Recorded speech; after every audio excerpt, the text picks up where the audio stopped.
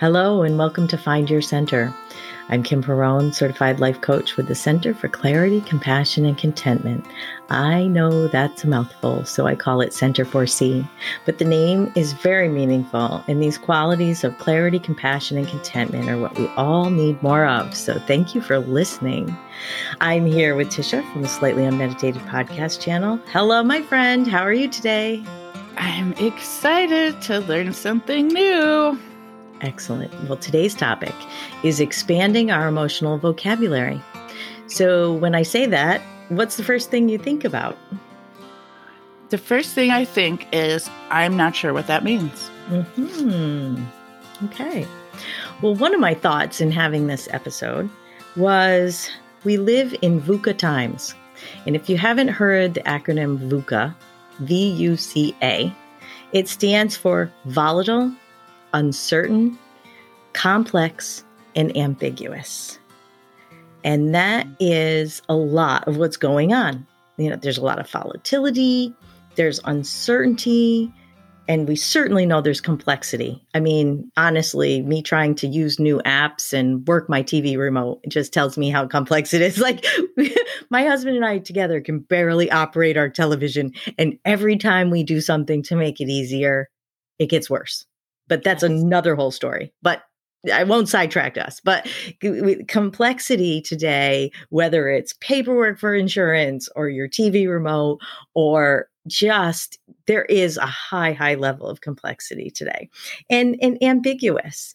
In these times, it's like we can feel all turned around, all scattered, all like not effective, and feel very emotional. So our emotions have been running high at work, at home, pandemic, politics, arguments, life's complexity, life's workload, whether it's home or work, and just everything that we're trying to do every day. It's not easy being human. And we're just trying to do the best we can, right? Yeah. It's all we can do at this point, except realize that, like, it's not just us. Yeah. So because of all those emotions, it's interesting because studies show that, like, if you ask the average person, they can identify like happy, angry, sad is like just the basic three, but we have so many different emotions. Yeah, I was thinking of the Seven Dwarfs. Sleepy. Yeah. What are the other ones? Dopey. No. Doc's not an emotion, but we got it. Well, with our emotions, when we expand our emotional vocabulary, that was a tongue twister. Sure, easy for me to say, the tongue twister. Expanding our emotional vocabulary can help us identify more specifically how we're feeling to quicker do some emotional housekeeping around it, to go like, oh, you know what? At first I was angry, I snapped at a family member, but really it's because I'm sad about something else. And, we can start to do some stress reduction in just what's coming up for me. What am I feeling right now? And big shout out, because a lot of the emotions that I've listed that I want us to go through are from Brene Brown's new book, Atlas of the Heart. So big shout out to Brene Brown. Atlas of the Heart was a great book. Through Center 4C, I have a book club. We did that book. It was great. We had some wonderful discussions about these emotions, and there were things that surprised us as we discussed them. So she arranges it so nicely in her book because she puts these emotions in categories and in different categories. And I thought I would use some of her structure and just take the category. So emotions that we feel when things are uncertain or too much. So here I'm going to list off the whole list that's under this category. And then we can just pick ones that we'd want to, talk about. You can just like pick one and we can start discussing it. This is the category of too much. Too much. When things are uncertain or feeling like they're too much. Got it. Stress, overwhelm, anxiety, worry, avoidance, excitement, dread, and fear. Which one stands out for you that we should pull out of the mix? The first four for sure. Let's do anxiety, because I feel like a lot of people are talking about that. And I'm definitely familiar with that. Yeah. So to pull out anxiety, things are uncertain. Your ego's on overdrive, trying to extrapolate every scenario to keep you safe. So we've talked a lot about the ego, and then now it's like causing us to feel anxious, unsettled, that sometimes even what I sometimes call a yucky feeling, like, why do I even feel this way? Things are okay, aren't they? Or are they? My mind is not sure things are okay. The anxiety, these are the emotions we feel when things are too uncertain, or things are just that are happening are just too much. I'm struggling with this right now because I'm about to get on a plane for the first time since the pandemic started, and actually in several years. And then I have all of that mixed emotions about somebody else messing up on the plane and we having to turn around, or just getting sick, or just the feeling of everybody else's energy on the plane, right? I'm going with a friend. I know I'm going to be fine, but I can't shake it. So when you recognize that, like, oh, I'm feeling very anxious about this. I have this upcoming trip and it's been a long time since I've been on the plane. The better nuanced you can get in just recognizing that, like, give yourself some self-compassion. Of course, it's been a couple of years of the pandemic. It's that you're not sure. And maybe you've seen news stories about things not going so good on planes, and all this combined to make you feel very unsettled about some things that people are doing every day successfully, is getting on a plane. I'm blown away by it. I'm like looking at these people like, how are they doing this? And I'm working towards it. I'm at 2 weeks out now, so I'm working towards it, and I feel it creeping up out of nowhere. And I'm kind of trying to use the tools to stop my ego and telling me all the bad things that are going to happen, and be like, hey, you're going on a trip. You're getting out of the house. I'm trying to reinforce the good parts over the bad. Yeah, your evidence that there's more success in this endeavor than failure. Yeah. And so sometimes in that situation, I like to use that expression, even that expression. My evidence of successfully navigating this situation in my life far exceeds the times that I have failed. The problem when that comes to airplanes is that our brain goes, oh yeah, well, but the fail is fatal. So hopefully saying that didn't make it worse for you, but it's basically your body's reaction to that uncertainty is to get anxious and start thinking about how many things could go wrong, because your brain thinks it's going to help you be prepared that way. Yeah, actually, I didn't even think about the plane like malfunction part. My other thing is like exposing myself to something that my mom died of. Right? Like that's where my mind goes. All right. So sure. So now there's many, many levels of this. So not just the traditional plane fear. I'm not even afraid of that part. No, that has nothing to do with it. It's mostly pandemic related. Okay.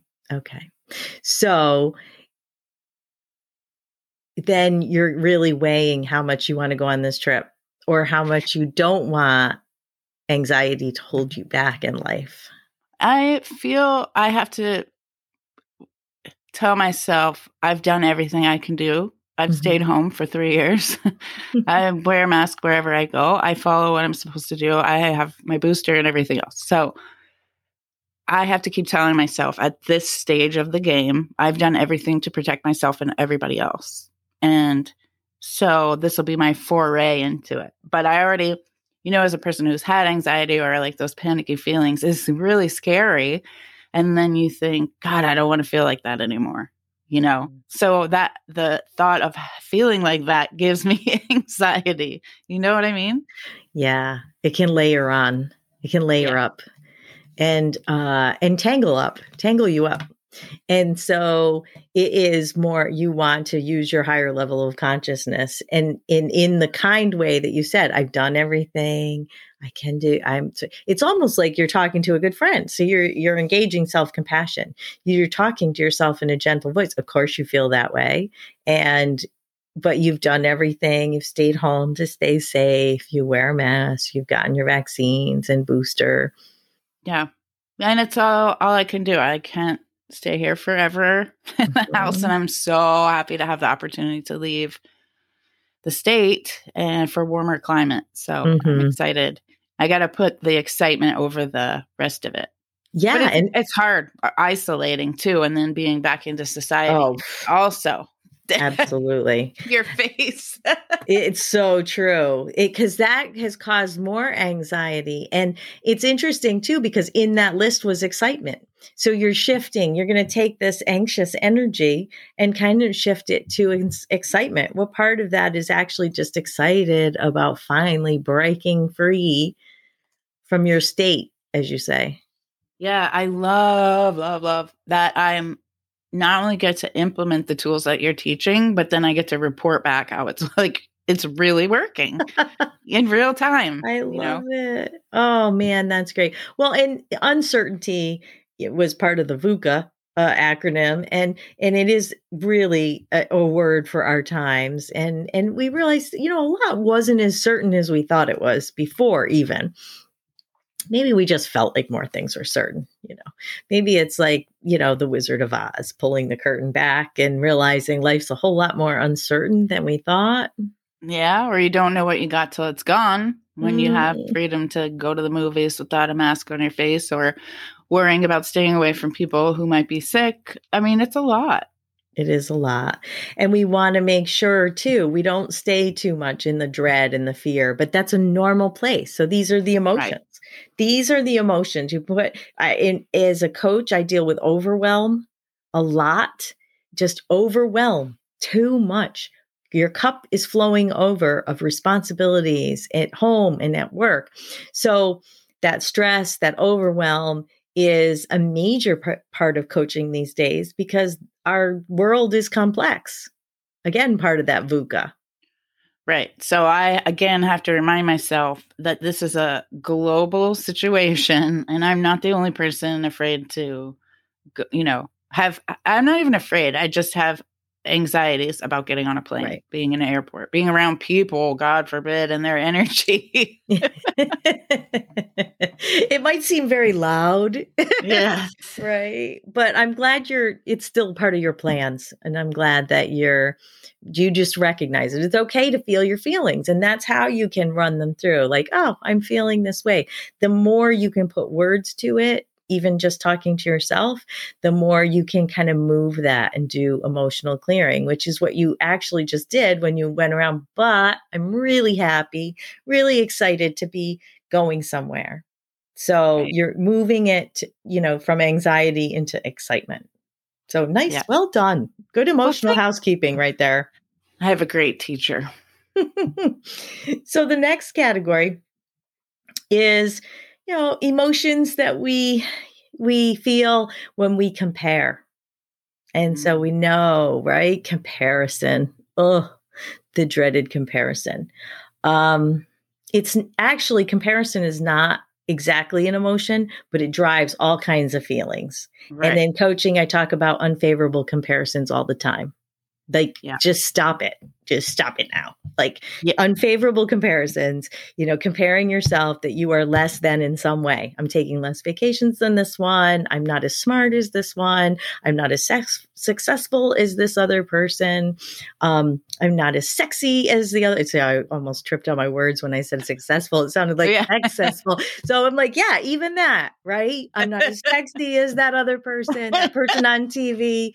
It's like, so many ways we can compare ourselves, and it just doesn't need to be so hard. Like if we just recognize that we could, because we may not even be recognizing it, to our minds, to our ego, that's just truth. I'm looking out at the world, and that's just in our minds. We might think it's just the truth, but really it is an unfavorable comparison.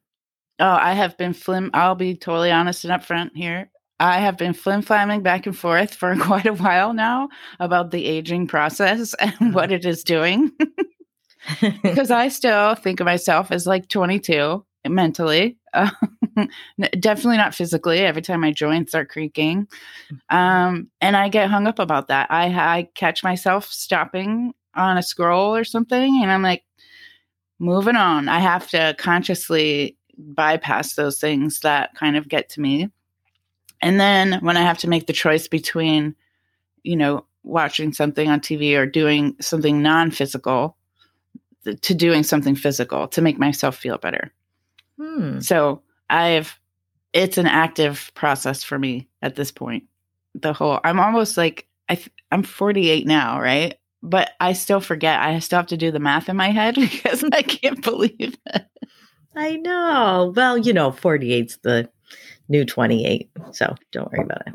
I hope I'm like approaching Golden Girls age, and it's really eye-opening when you think about that. Were you right? the one that posted that? I saw some meme that it's from like, 22 from Golden Girls in 2022. Yeah, Golden Girls were like in their 50s or something back then, and back 52, then they seemed so old, and I'm like, what? I'm 52. Exactly. That's exactly my point, right? But I get hung up on that, and it's not like I'm a wrinkled prune with like a hump in my back either, right? So I have to have some perspective. Yeah, a lot of people are just hearing you, so it's good. It's true. What she says is true. She is not. You are lovely. No. You are lovely, and it's true. So we can get down on ourselves and really go down the rabbit hole with that. And interesting quote I heard, and I don't think it was in Brené's book. It was in my book club's doing Power of Surrender by Judy Orloff this month. And I think it was in her book. She said, I think Yoko Ono had said that if you can turn comparison into admiration, then you gain some of it. Like it becomes part of you. So you take something, you're comparing yourself because really you're just, what you're doing, you are admiring someone else for some quality.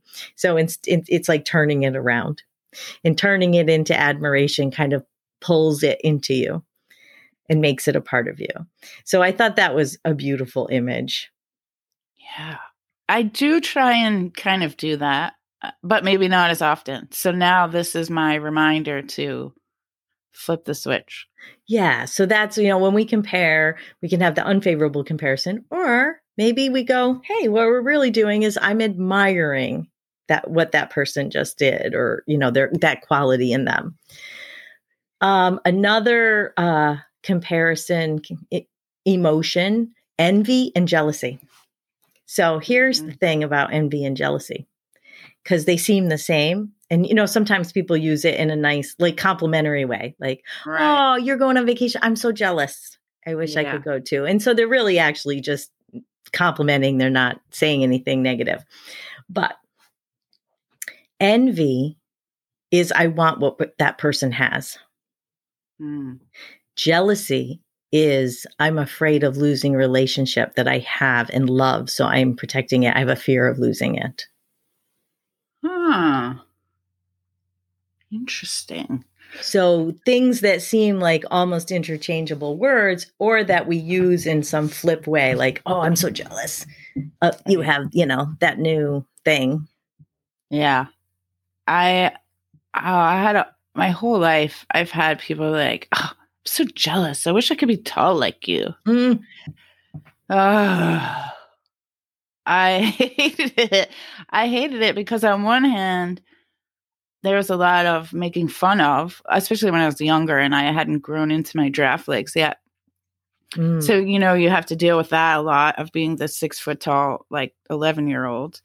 And then on the other hand, when you get older, then everybody's like, oh, I bet you could play basketball and reach all the stuff on the top of the shelves at the store, and you're like, is that a compliment? It started off as a compliment and then it went into a negative. Or like, how about model? Did you get like, you should be a model?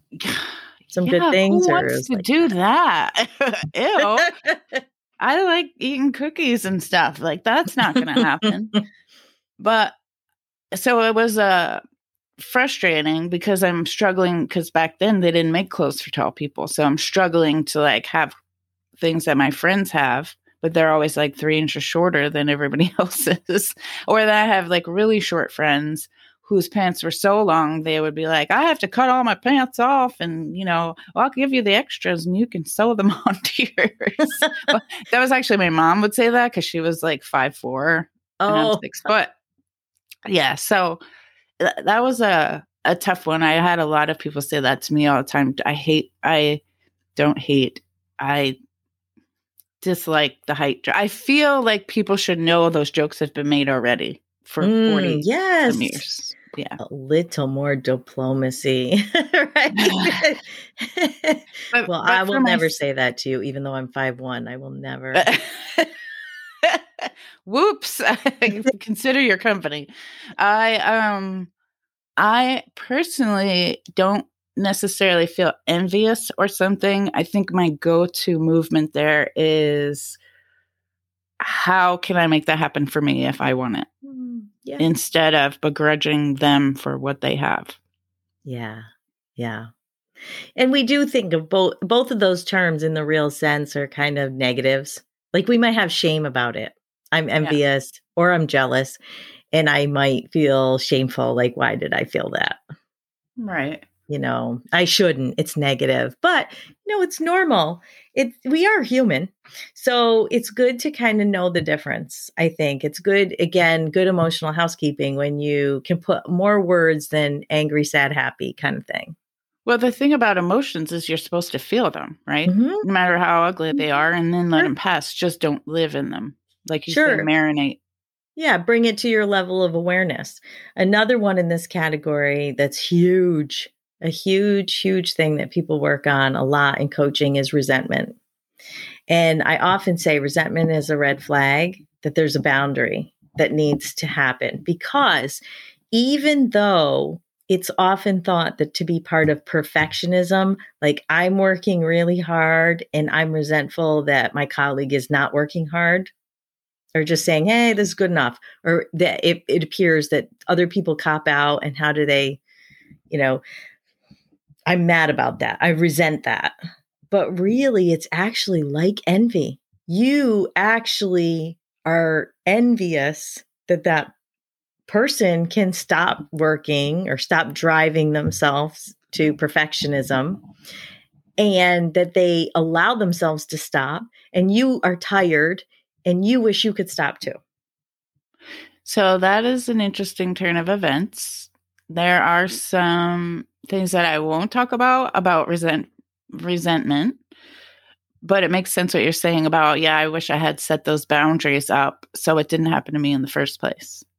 And the boundary could be with other people or yourself. So for instance, when I talk about perfectionism, and I've talked about perfectionism being overrated,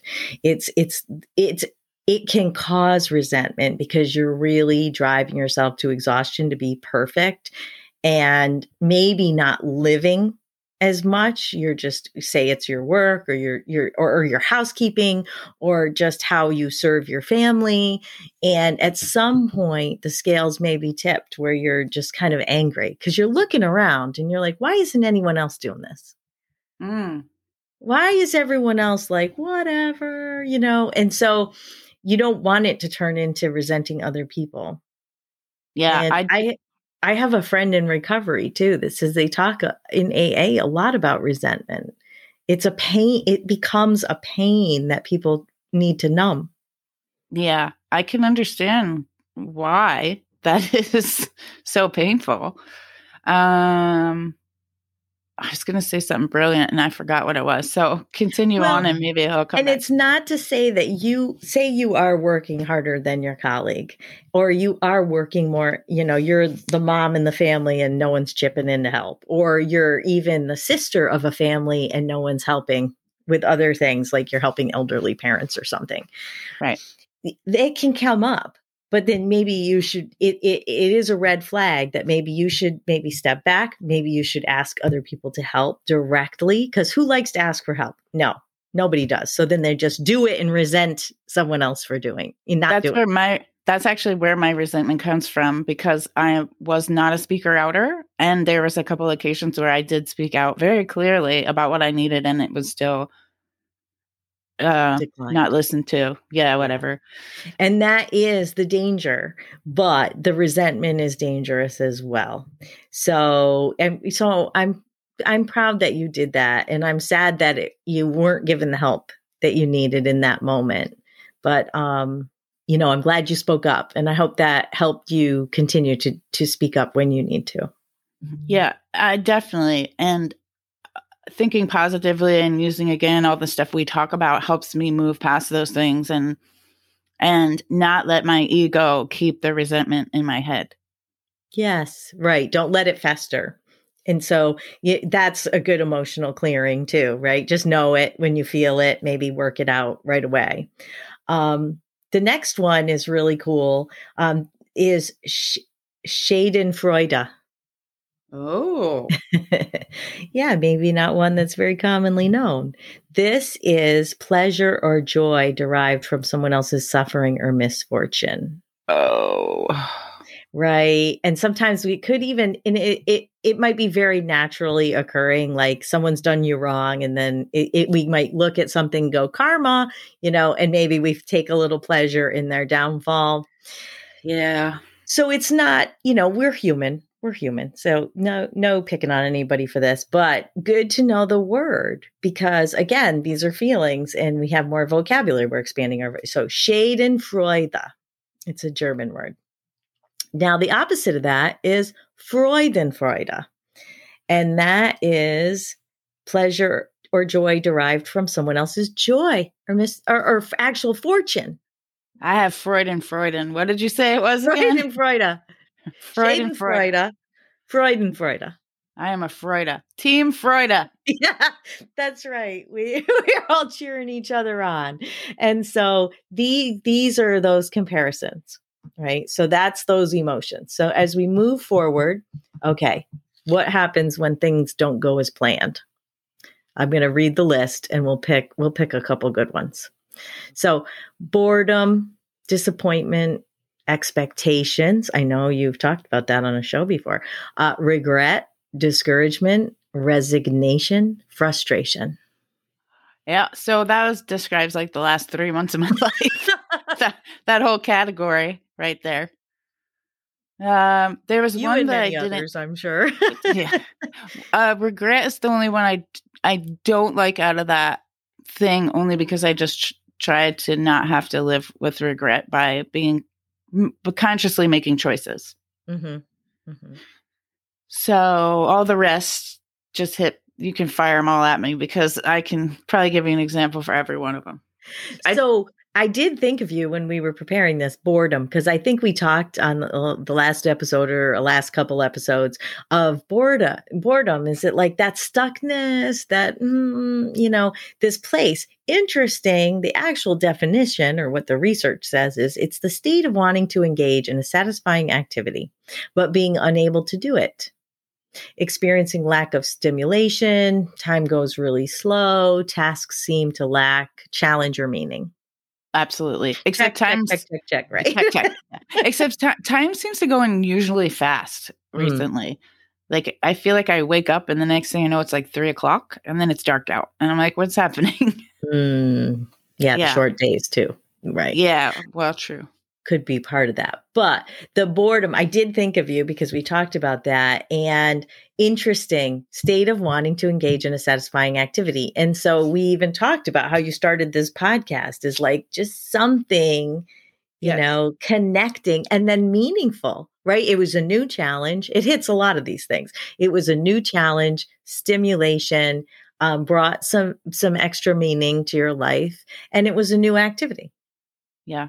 And I think there were times in the last year or so that I was so bored that I couldn't even stimulate myself to do something. But I have every kind of art supply and puzzle book, right, in my house, and I just couldn't even pick any of them up. I'm starting to do that now. Talked about that with reading as well. I couldn't read and concentrate on reading. So I've tried to tweak all of those things to still, I never gave up. I didn't totally resign to this is I'm just going to be Miss Boredom for the rest of my life. I didn't do that ever yet, but I came real close. Keep that in your back pocket. No.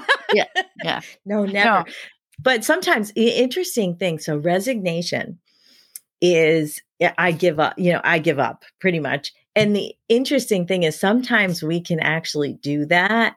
And I have talked to clients who were, really going in one direction and they're hitting every brick wall. And I've said, I know we live in a society that says, don't ever give up. But I think that means don't ever give up on yourself. Don't bash your head against that brick wall. It's not the doorway for you. And is this a sign of redirection? So I think we can work with that and go a little deeper when someone is discouraged, lost enthusiasm, things aren't working right, things are going downhill, doors aren't opening, they're slamming into brick walls. Maybe it is a sign of redirection. So in resigning that path, maybe you're opening up to another path. Maybe it's actually trying to redirect you to another path. Right. And I'm always open to that. I never will give up on myself, but even if I say it, I probably, I don't mean it. I just give up. It's so rare that I say that. So I think another area in this category, so disappointment is unmet expectations. Mm-hmm. But one of the things I hear a lot too is I just thought everyone thought like me. So we can kind of go through life having expectations for people because they're like, you should see there's a need, fill it. And different people have different personality types. Like we did the archetype episode, and a caregiver archetype is very good at seeing need and then acting upon it. And other archetypes aren't as good as that. Like a magician is more seeing a vision and, bringing people along on that vision, as opposed to seeing a need and filling a need. And both are wonderful qualities. So I think sometimes people may have disappointment, but they really might have had expectations that were only in their own head that someone else didn't know.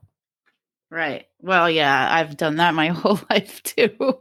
I'm definitely getting better at managing them and trying to remember, the whole rest of the world doesn't think like I do. That's become so apparent. I just have to believe it, I know it logically, but then when push comes to shove and I'm like, oh, of course they'll do the right thing. And they never do.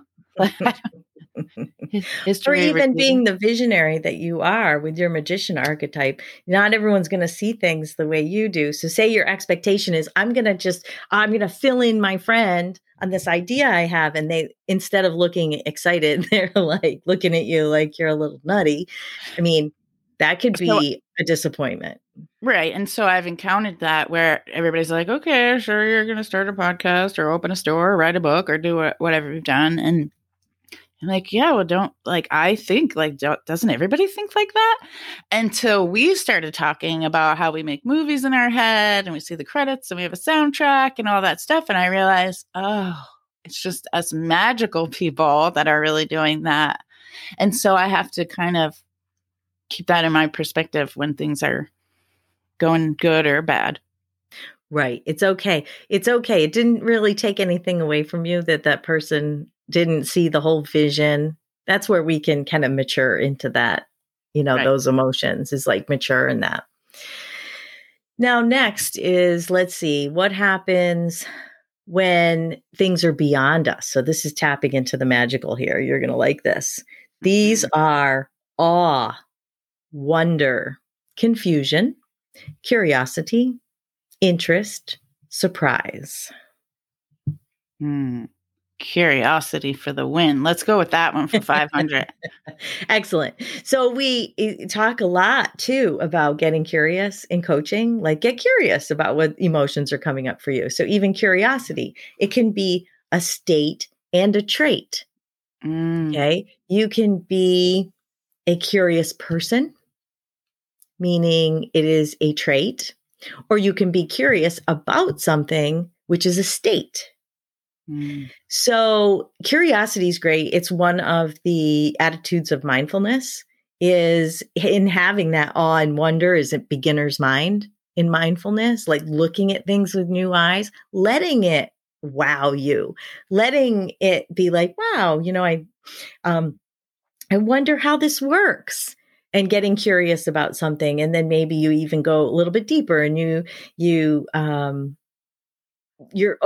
openness, that interest, your openness to learning more, to satisfy that curiosity, going a little bit deeper.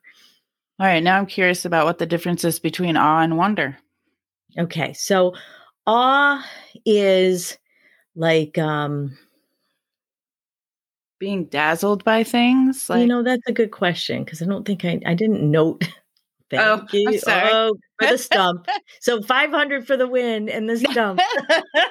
Awe is I would think, I'm just curious, us. like what the finer points between awe and wonder are, right? Like wonder is like when you go outside and you can see outside of yourself, like, oh my gosh, that sunset was just amazing. How is the wonder different from awe? We can come back to it. I didn't mean to do that to you, but It might be the half step between awe and curiosity, right? Wonder is maybe like the next step. So something awe, it's like, I see Hawaii and my eyes are just like, it's going to explode because it's so beautiful. I'm in awe that there's such beautiful nature or music or, something that's like, it's so beyond me to understand how something could be so amazing. Yeah. Then wonder is probably that half step, getting a little bit closer to curiosity. Yeah, there's actually a definition I found. Oh, excellent. Saving me for the win. No, you actually nailed it there at the end. So awe is the feeling of fear and reverence, while wonder is something that causes amazement or awe. Oh. Yeah, that's as a noun. As a verb, awe is to inspire fear or reverence, while wonder is to be affected with surprise, like to be struck by astonishment, to be amazed. So yeah, half steps. I get it. Nice. So that's when things are beyond us. That's like that, awe, wonder, curiosity, or even confusion. Adam Grant says in his book, Think Again, Adam Grant says it may be a clue to new territory to be explored or a puzzle to be solved. Which is Adam nice. Grant's brilliant. I know. He's so great. So if people aren't familiar with him, he's an author, a professor at Wharton School of Business, I think it is. Yeah, I know it's in Pennsylvania. Wharton. And he's great. So his latest book is Think Again. So I highly recommend it. Yeah, following him on social media, he does like these blurbs every day, and they're just so good. I don't know how he does it so succinctly, but it's so worth it. Yeah, it really is worth following him. It's great stuff. Let's see. The next thing is, okay, when things aren't as they seem, here are the emotions: amusement, bittersweetness, nostalgia, cognitive dissonance, paradox, irony, and sarcasm. So this is like heavy stuff. I've got the sarcasm. Yeah. Right. Exactly. Sarcasm and amusement. There was one word I don't recognize on there. Irritants. What was it? Oh, cognitive dissonance? No, it was after that. Paradox? Irony. Maybe I just heard paradox as a different word. So sorry. That's okay. So cognitive dissonance is interesting because it's like two psychologically opposed ideas together. So what we see in this sometimes is what I think is a really great example of this is like your, young adult who's going off to college is now fighting with the parent. It's almost like making the break easier. Right. When it comes, you start to have that conflict to help you break away, because the psychologically opposed ideas are that young adult is like half wanting to stay in the family and half wanting to break into adulthood. Right. And they may not even realize they're feeling these emotions inside, pushing and pulling. Perfect example. And the paradox we've talked about with equanimity, which is like the light and the dark. The paradox is knowing we know light because we know dark. We Right. know good because we know bad. And that can we welcome in the paradox is really where equanimity is, and say, can you welcome them both in the same life? Yes. And the answer is yes, we can. Yes. We certainly can. Let's see. The next category. Oh, where do we go when we're hurting? So this is really important because these are the emotions it's good to get more in tune with, because you need emotional housekeeping with these things. You don't want to let it get piling up on you internally. Anguish, hopelessness, despair, sadness, grief. Mm. And the one that stands out for me, I don't know about you, is anguish, because we know that word, but it's like crushing pain, shocking, incredulity. Did I say that right? You're incredulous about what's happened. There's a grief mixed in. There's a powerlessness. The harshness of the G alone just like hits you in your the chest. The word itself is like anguish. It's a feeling word for sure. Oh, that is. It is very insightful. Thank you. Hopelessness. So I always want to make sure that people don't lose hope in the work that I do. Like, it's easy when you are in the perfect storm of like 10 things hitting you at once to lose hope that things are going to be any different. You're fighting a battle on 3 different fronts. You may have lost your job, just divorced, have financial issues, or a bunch of things happening at once. And it's so hard to get out of that bad place and in losing hope, losing that feeling that the future is going to be brighter than it is today. Like that tunnel. That's so devastating. If it's happened to me, it's been fleeting because I can't not imagine that things can't get better. Right. So I feel like I'm lucky in that way because I know eventually I'll come back around to it. Mm-hmm. But it's such a sad place to be, to just, or to see other people, especially, like, to just be completely hopeless. And then hopelessness actually can lead to despair, because the description of despair is hopelessness about your entire life. Right. So now it's like there can be hopelessness about a few levels of what's going on. And then when you fall into despair, it's about the whole life. Yeah.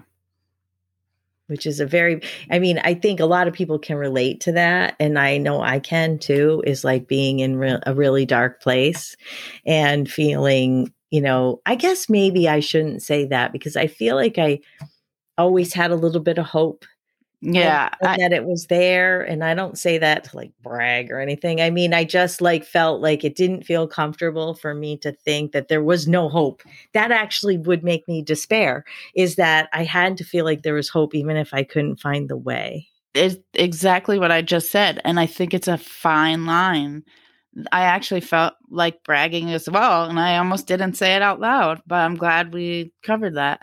But do you ever like look at that fine line between how bad things could really be and then how not so bad they could be? Like, that's a scary ass line. Yeah. Well, one of the things I've said when I've had clients in a really bad way, like hit, it's resilience coaching and they're being hit from all sides. I say, one of the things is I say, you could line up 100 people and tell them this story right now, and they'd be like, oh, I am so sorry. They might pity you. They would probably say, it sucks to be you. Okay. What a terrible thing to say. I know, it's terrible. But then I say, but I can't do that because I'm your coach. So I have to be in this with you. And I have to also have hope with you that there is a brighter day. And you are going through extreme conditions right now, like A, B, C, D, whatever's going on. Like, so I guess that's where it's like tough and it's compassionate at the same time. It's like, I want them to know it is not that I'm cold to your struggles. It's just that I don't want to be one of those you don't want me to be one of the 100 people that would be like, oh, that is so bad. You know what I mean? Because other people would say, who am I to say?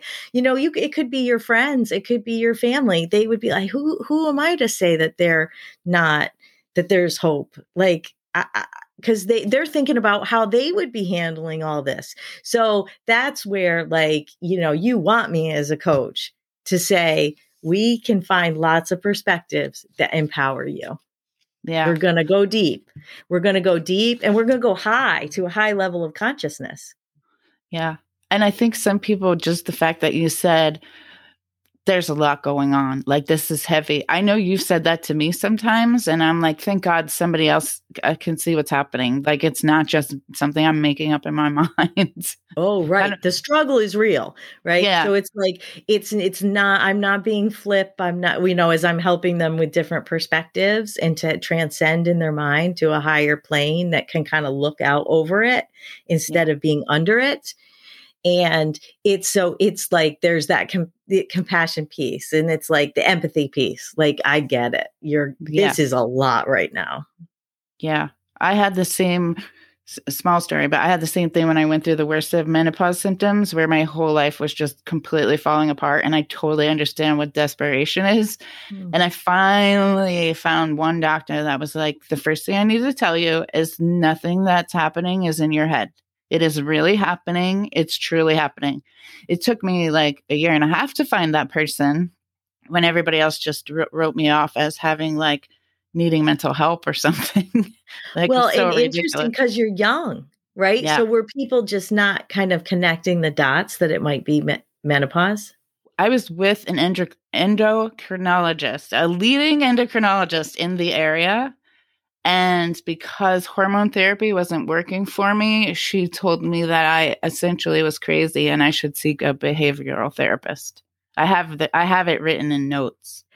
And then you did find a different doctor that could connect those dots for you and understood that it was connected. Your symptoms were connected to 100. I was every single one of them. You're not but crazy. It was the absolute worst case of it ever.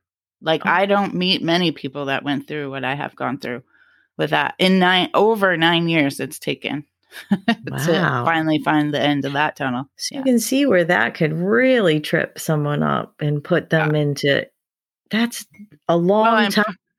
Yeah. And part of the side effects were anxiety and depression, like clinically bad, to where I understood why people took their own lives. I could understand where they were coming from. I never hoped to be in that place, but I totally could relate in that moment. And then to have people just write you off repeatedly. So I had found other people's stories, like in the deep, dark recesses of the internet, where they were like, dude, I was committed to a mental health facility because they didn't know what else to do with me for a hormone imbalance. Wow. Yeah. Thank you for sharing that story, because someone else is going through that. And it's really important to share that that's a possibility for them. That's going to be my next Elephant Journal contribution. Oh, excellent. Yeah. Oh, that's wonderful. Well, thank you that's really important information to be out there, that is how it can affect someone. There's also an episode Lori and I did it's in the beginning. It's called Listen to Your Body Talk on Slightly Unmeditated. I did the whole deeper conversation about this. So I appreciate that you appreciate this, because I've been trying to find a new article topic, and now the universe has confirmed it for me. So thank you. Excellent. Oh, that's excellent.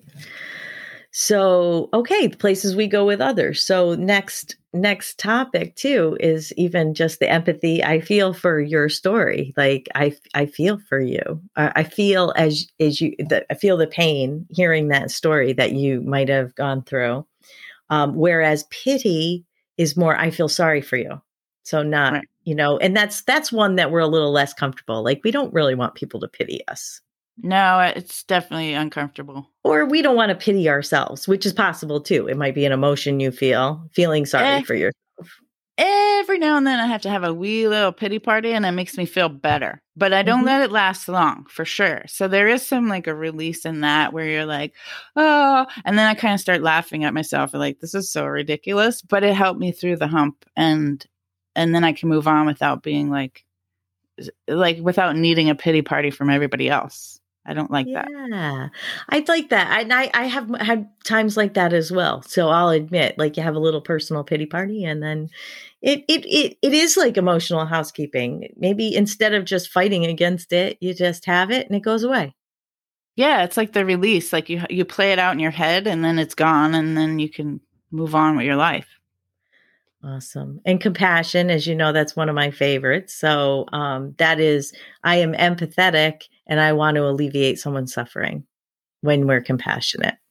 Um, Sympathy is, I'm sorry you feel the way you do. Mm-hmm. And, in here too, where we go with others, boundaries is in there too, because we might need boundaries with other people. And then comparative suffering, where we're like weighing it. Does that mean like my suffering is way worse than yours? So like you can't possibly know what I'm going through? Comparative. Or then it might be in the reverse, because you might be sitting at home thinking, really kind of suffering about something. And it's like, maybe that false positivity, like, oh, I don't have it that bad, but you really didn't let yourself feel. You can let yourself feel it. You don't have to rush to the positivity or like, well, at least it's not this. You do want to feel your feelings. And so the next is like, how we feel when we come up short or we fall short. So these are shame, self-compassion, which is good. We've talked a lot about that, like giving yourself self-compassion. Shame actually is something that's a universal feeling that people have, but it's, uncomfortable. Right. Perfectionism, guilt, humiliation, embarrassment. I was just thinking how funny it is that I've never felt short. Oh, right. There you go. Sorry, I couldn't resist. There you go. Well, we needed a laugh because actually when I read those, I'm like, let's move along now. These are all uncomfortable emotions. I don't actually feel like I want to talk about any of these. Well, Brene does a great job covering all of those anyway. So she does. And her work is this is why her work has just exploded, because people needed to talk about this. They didn't understand, like, it's not just you. Right. It's not just you. And that shame, when it has that darkness and that hiddenness, it thrives. And that we, it's not just us. And that, we feel shame about various things. All of us, it's a human feeling. And that we can be vulnerable and we can bring it into the light. Bring it to the light. Or like perfectionism, we don't need to drive ourselves to be above any kind of criticism just so I'm okay and just so I'm worthy. But it may be something that we are striving for when we feel like we failed or we've fallen short somewhere. And then, of course, embarrassment, we all know. Know too well. Show. We all have do it on the show every day. Oh, and then the last, I think that's the last. Oh no, not quite. So there's so much. I haven't gone fast enough, but we'll talk about connection in our final minutes. So, this is when we're searching for connection, which is what, we do here on the show with each other and hopefully with listeners, is belonging, fitting in, connection, disconnection, insecurity, invisibility, and loneliness. And there's so much to describe there, but the one that I really want to pull out is loneliness. Is that loneliness is different than being alone. We can be alone and not lonely. And we can be not alone and very lonely. Yes. Fascinating how that works, isn't it? Yes. Yeah. And we can feel invisible when we're looking for connection and it's not happening. And that could be extremely painful because we are wired for belonging. That's a lot of what Brene talks about. Even introverts are wired for connection and belonging. And we've even talked about, greater connections on Slightly Unmeditated, of like being all connected to each other. And, belonging, we all want to belong, but fitting in can actually become painful when you're trying to squeeze yourself in and you're being inauthentic because you're trying to, get in with the popular girls, to use a high school analogy, or we're trying to fit ourselves into some group. That can over time be actually painful. Yeah. Yeah. So these are powerful, just different kinds of words, pulling it out a little bit more.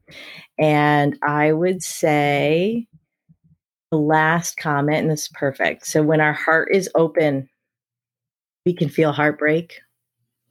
we can feel love. Mm. And it's very vulnerable, right? To trust. When our heart is open, we can trust, but we can have betrayal. We can be defensive. We can get hurt. And all of that is possible. But we don't want to close off our hearts. You don't realize how many emotional vocabulary words there are, right?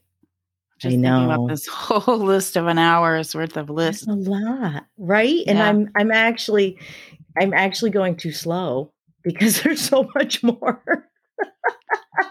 But, places we go when life is good, which is probably a great place to wind up. And they probably don't need too much explaining. Joy, happiness, calm, contentment, gratitude, relief, tranquility, and foreboding joy. Now, didn't we talk about that on the last episode? We did. It was new to me, but absolutely yes. Which can be that dreadful feeling that you get when you have this really joyful moment and your heart is so open and you're looking at your child and you're having a beautiful moment. And then you go, what if something bad happens? Yeah. Like the other shoe dropping. It's too good. And what if something bad happens? So just to know that, that's an expansion of the vocabulary too, right? Because that is so, it's not an everyday term. Let's face it. And how fortuitous. We've talked about it last week, and here it comes back around to get us again. I know, right? So pulled it right back. So thank you for going through all these emotions with me. On the emotional roller coaster of this episode. I'm glad we could be an example of what I love the explanation of all these words. I adore this. I will pick out every expression I've ever heard in my life and do shows about them for the rest of my life because I'm so fascinated by words and how they come, where they come from, where they originate. And then when you go through an hour's worth of lists in all of these possible words, when you just kind of use so many things interchangeably, it does really open your mind up a little bit more how you can express yourself better. It's like a rainbow. It really is. And so there's this whole dial, this emotion wheel, emotional vocabulary. In fact, you can Google emotional vocabulary wheels and come up with infographics of words in the emotional vocabulary in like color coded together.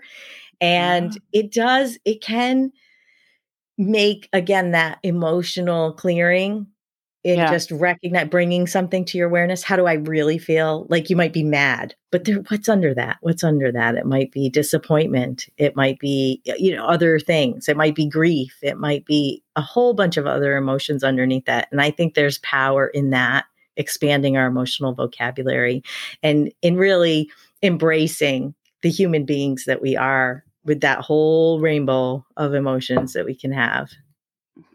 Taste the rainbow. That's right. That's right. Get a Skittles sponsorship. Yeah, Skittles. We used to call with Steve. Our son would love Skittles, and he would be watching TV, and we were like, Steve, and he's like watching SpongeBob or something, and we'd go Skittles, and he'd go, what? You're like, Skittles, you heard. Well, we need to talk to your dentist. Yeah. So anyway, well, thank you all for listening, and we hope you're feeling a bit more centered. And we'll be back next Tuesday with another episode of Find Your Center. And feel free to reach out, kperrone@center4c.com. That's my email address, or connect with us on the Slightly Unmeditated Facebook or Instagram pages, or email us at goodvibes@slightlyunmeditated.com. Send us coaching questions. So that's all the time we have for today. I'm Kim Perrone, helping you to find your center. Each time you do, you build a better world. My heart is full. Thank you for listening. I look forward to connecting with you again. Until next time, I wish you clarity, compassion, and contentment.